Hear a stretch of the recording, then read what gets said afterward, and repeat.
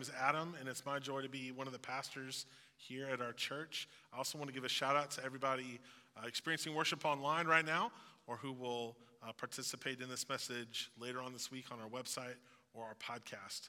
A couple weeks ago, I was in Liberty playing pickleball with some friends. This picture was taken about 20, you gotta search for where to play. This picture was taken about 20 minutes before a person I would describe as abrasive said to us, "Hey, are you guys in the tournament?" And we were like, I don't think so. "Well, you're going to need to get off the court ASAP. Going to get off the court ASAP. People are going to be coming in for the tournament. They're going to need to warm up." First thought that went through my mind, man, I'm 39 years old. I got 2 kids. Don't talk to me like I'm a kid. Second thought, you can't say that. You're a pastor. Third thought, man, there was no sign. There was nothing on their website about a tournament, so we had no idea that we were in people's way, or else we would have done something different. And so I concluded that line of thinking with an eye roll, passive-aggressively, and we started to make our way off the court. And then he said, "Well, you guys can finish your game." Fourth thought, that's not what ASAP means. Right? I was just annoyed. Wanted to give that guy a piece of my mind because, as my 6-year-old says, I took that offensive. That's a phrase she says. Now, friends, I'm embarrassed to say that actually sometimes it actually doesn't take too much to offend me. I'm a lot like Bruce Banner when he turns into the Hulk. You remember that line from Avengers? That's my secret. I'm always angry. The day I wrote this sermon, last Wednesday, my car stereo was acting up, and my daughter, who's 6, was supposed to have a procedure, not a big deal, but she was supposed to have a procedure on Friday, and despite our consultation over 5 weeks ago, they waited until 2 days beforehand to tell us that we were out of network, and it was going to be like $6,000. So, in a sermon about outrage, let me tell you, practicing what you preach is the worst. It's the worst. Deeply outraged on Wednesday, all day, so I had to deal with it. Friends, it seems like our world is fueled by outrage. Spend 2 minutes on social media, and you'll see that's quickly evident. Cambridge University did a study, and they found that negative social media posts get twice as much engagement as positive ones. This is a quote from the article. They found that political posts from accounts criticizing or mocking an opposing political party or ideology received twice as many shares as posts that uplifted or celebrated their own partisan views. People can post about something that offends them, and then it gets more response because people either agree or they're offended by the offense, and they still wind up engaging. You can find conversations online right now about banning books or movies or songs or music videos. People will boycott restaurants or even entire states because of something that offends them. It seems like the spirit of our age can be summed up in a famous line from the 1976 movie Network. We'll see how much I can get away with here. I don't know if you've heard this line. It's, "I'm mad as heck, and I'm not going to take this anymore." You ever heard that? Friends, outrage and offense aren't limited to secular society. A lot of times it's Christians that are at the start of a lot of these boycotts. I'm old enough to remember when the Teletubbies were controversial. Doesn't that seem like simpler times? I almost long for these days. So, is being offended a feature or a bug of Christianity? That's what we're going to spend the next 3 weeks looking at as we have this series called Unoffendable. It's inspired by the same book of the same title, and its author, Brant Hansen, said this: "I used to think it was incumbent upon a Christian to take offense. I now think we should be the most refreshingly unoffendable people on a planet that seems to spin on an axis of offense." In the book of Psalms, the very first one, we read a description of someone who loves God, whose delight is in the law of the Lord, and who meditates on his law day and night. That person is like a tree planted by streams of water. Now, that's a much different picture than what sometimes our instinct is, which is like anger from inside out. right? We have a tree planted by the water and anger. Two different pictures of what living like a Christian looks like. The thesis of Hanson's book is that you can choose to be unoffendable. Now, he admits that this is a counterintuitive and maybe even ridiculous idea. So I'd encourage you to decide for yourself as we explore this concept in the next 3 weeks. Next week, we're going to talk about being unoffendable according to your peers. And so if you have friends that could use some encouragement, I'd encourage you to invite them to church with you next week. Especially if you have kids or grandkids that you think could use a little shot of confidence before they start school. I've been cooking up a little something. I'm ready to let loose next week. And then in week 3, we're going to look at how our outrage can best be channeled serving or defending others. We're going to be looking at Jesus turning over the tables in the temple. That's what this is a picture of, by the way. So that's kind of the concept over the next 3 weeks. Today, we're going to be looking at the fact that anger is a natural reaction, but an unhelpful response. And friends, what I hope we'll discover together as we study God's word is that we need to choose agape over anger. And if you're like me, when we read the scripture, you need to buckle up. We're going to be reading from Luke chapter 6, and this is Jesus' words. And other than that, it doesn't need much of an introduction. Luke is a historical recording of the life and teachings and death and resurrection of Jesus.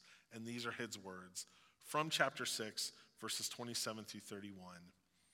But to you who are listening, I say, love your enemies, do good to those who hate you, bless those who curse you, pray for those who mistreat you. If someone slaps you on the cheek, turn to them the other also. If someone takes your coat, do not withhold your shirt from them. Give to everyone who asks of you, and if anyone takes what belongs to you, do not demand it back.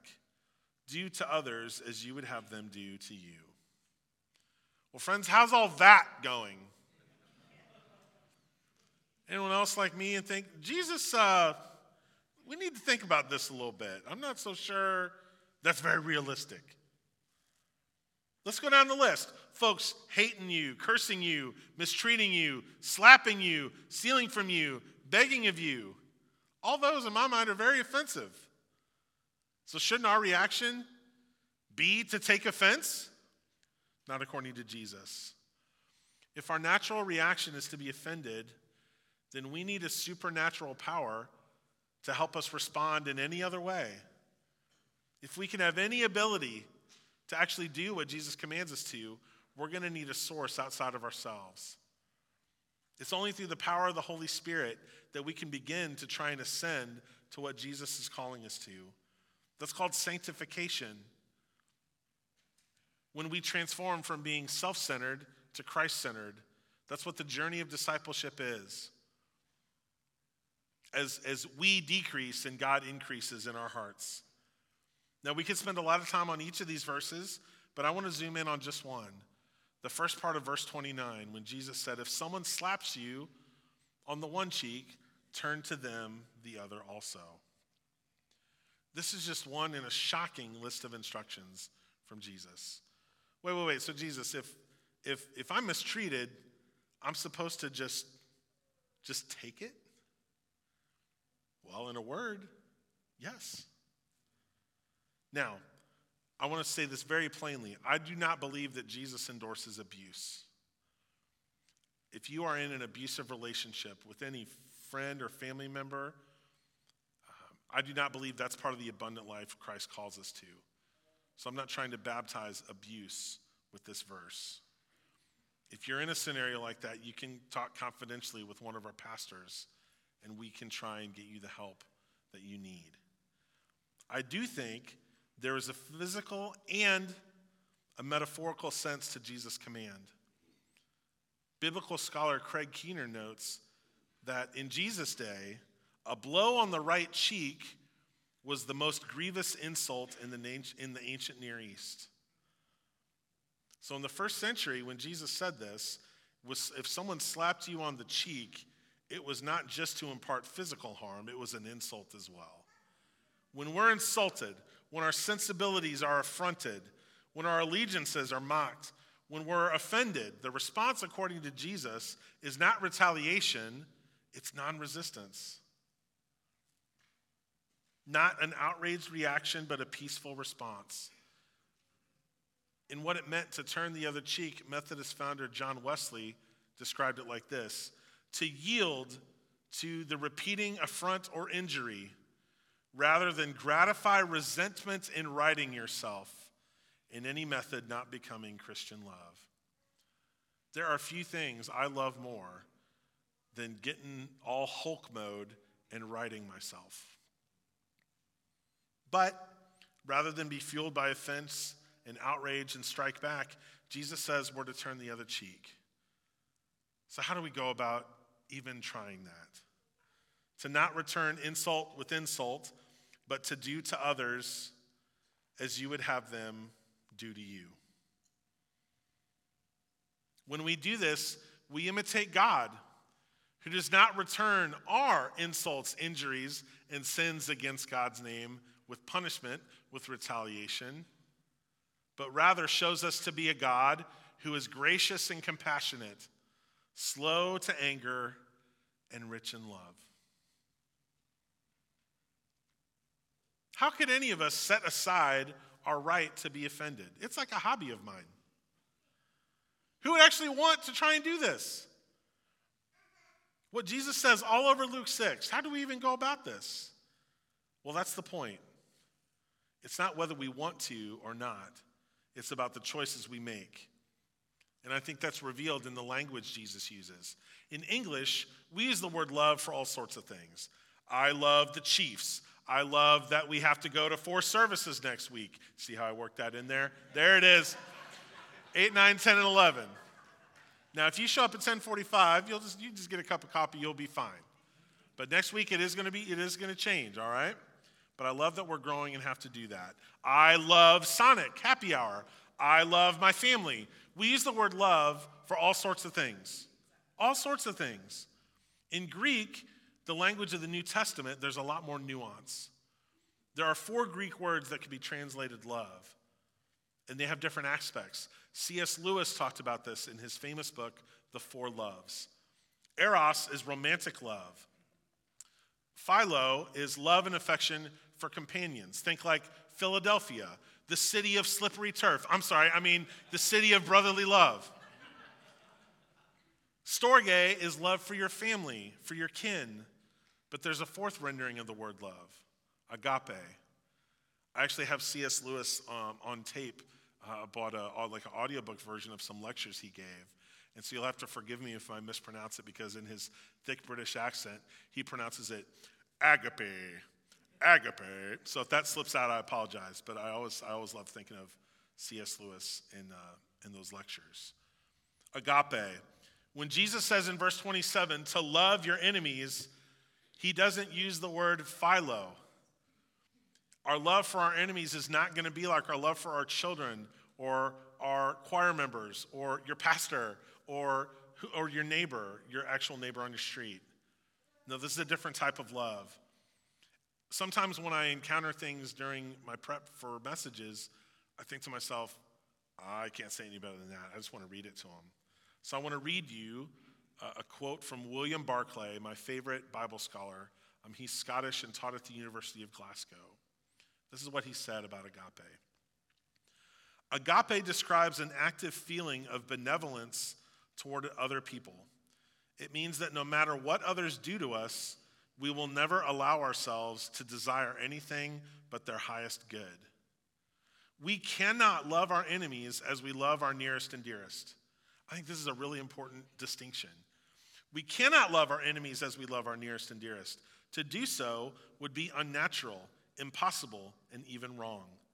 But we can see to it that no matter what others do to us, even if they insult, ill-treat, and insure us, we will seek nothing but their highest good. One thing emerges from this. The love we bear to our dear ones is something we cannot help. We speak of falling in love. It's something which happens to us. But this love toward our enemies is not only something of the heart, It is something of the will. It is something which, by the grace of Christ, we may will ourselves to do. If you felt like a bad Christian your whole life because you can't generate this love of enemies, this emotion that you feel for your family or your friends, I'm not sure that's what Jesus is asking us to do. Because in verse 27, when we read love your enemies, Jesus uses agapate from that root word agape. Agape means loving our enemies, especially when we don't feel like it. That's the whole point. It's not a feeling, it's a choice. And I think that's good news because I can't control how I feel, but we can make a choice.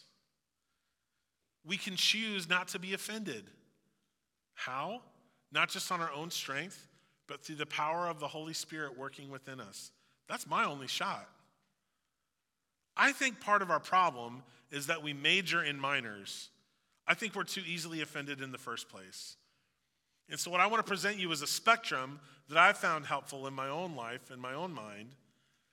And that's a spectrum of outrage, from annoyed to offended to wounded. When the guy was rude to my friends and I at pickleball, I was offended. I don't like being told what to do, and I wanted to keep playing pickleball. That's simple. I was offended. Well, really? That belongs in the annoyed bucket, not the offended bucket. He was trying to get ready for a tournament with which I was told there was a sign just on the other side of the fence that we didn't see. So my pickleball incident goes in the annoyed zone. Soda's being frustrated with the car pickup line at school, or plans being canceled by weather, the soda that you like being out of order at Quick Trip. I could go on because I'm annoyed all the time. I woke up annoyed that it was raining. It's going to make my glasses all smudgy. Are people going to come to church? It's going to mess up this hair. This doesn't just happen. Come on. I woke up annoyed. I'm annoyed all the time. That's no way to live life. So friends, when stuff is annoying, practicing what you preach, we got to get over it. We just don't need to be annoyed as much as we are. Now, when we've actually been insulted or mistreated, then we need to lovingly deal with it. Anger is a totally natural and understandable reaction. You can't help how you feel. Again, I'm angry or annoyed every day. But anger is an unhelpful response. It's a very natural reaction, but I have learned through pain that anger is an unhelpful response. We need to submit our will to God's will, and through the Holy Spirit, make the choice to treat others the way we want to be treated. We can choose to respond this way over being offended and outraged. We can lovingly deal with it. Now, I also want to describe sometimes beyond being offended when we've been legitimately wounded, more than insulted, we've been wounded. As your pastor, I know that people in our congregation have endured incredible hurt, typically from people who should have loved them the most. I know people from this congregation whose stories include deep wounds, both from people that they love and sometimes strangers, because of their gender, because of their race, because of their sexuality. There are times when we have been wounded, and my counsel to us during those times is not, just get over it. That's not what these 3 weeks are about. But rather, how can we take time to heal from it? Because then we can return to lovingly deal with it from a place of support and a place of strength. I think a big part of our problem is that we treat every annoyance like a wound. Part of our problem is if something's a 2 and we treat it like a 9. Every single thing is not red alert, wounded, the whole world's against us.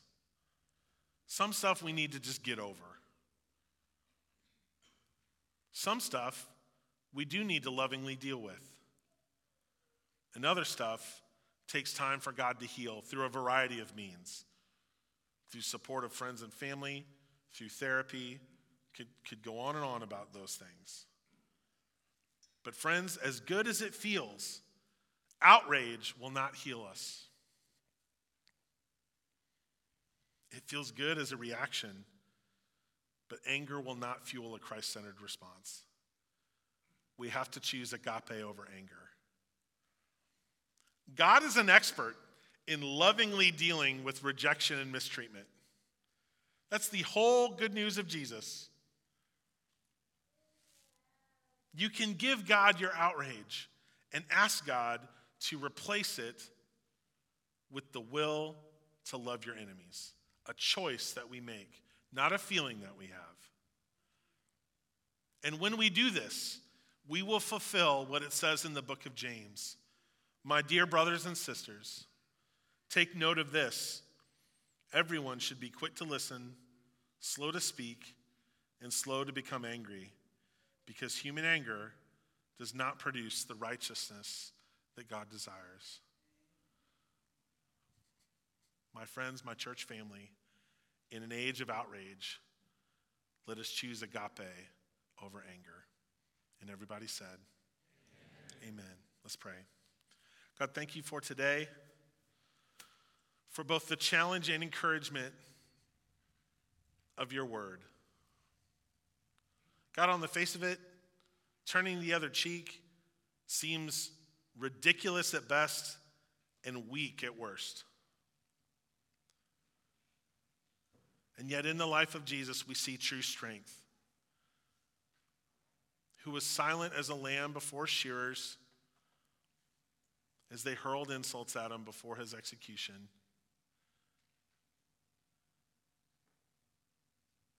And by his endurement of the cross, showed the foolishness of the world.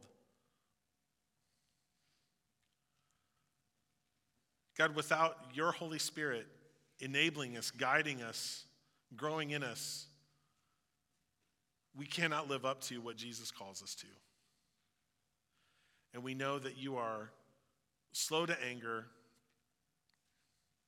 that you are compassionate, and you are strong. God, don't withhold this spirit from us. Give us all that we need in order to be people who can choose to mold our will to yours.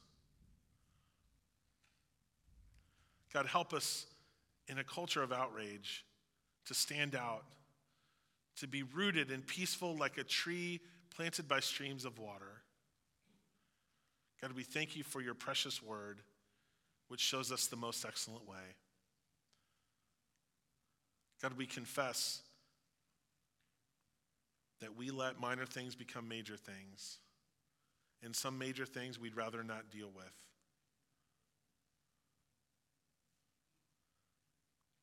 So as good as it feels, God, help us not to choose anger, but instead to remember that despite how we feel, we have a choice, and that we can love others with the same love that you freely give us. It's in your Son's name we pray. Amen.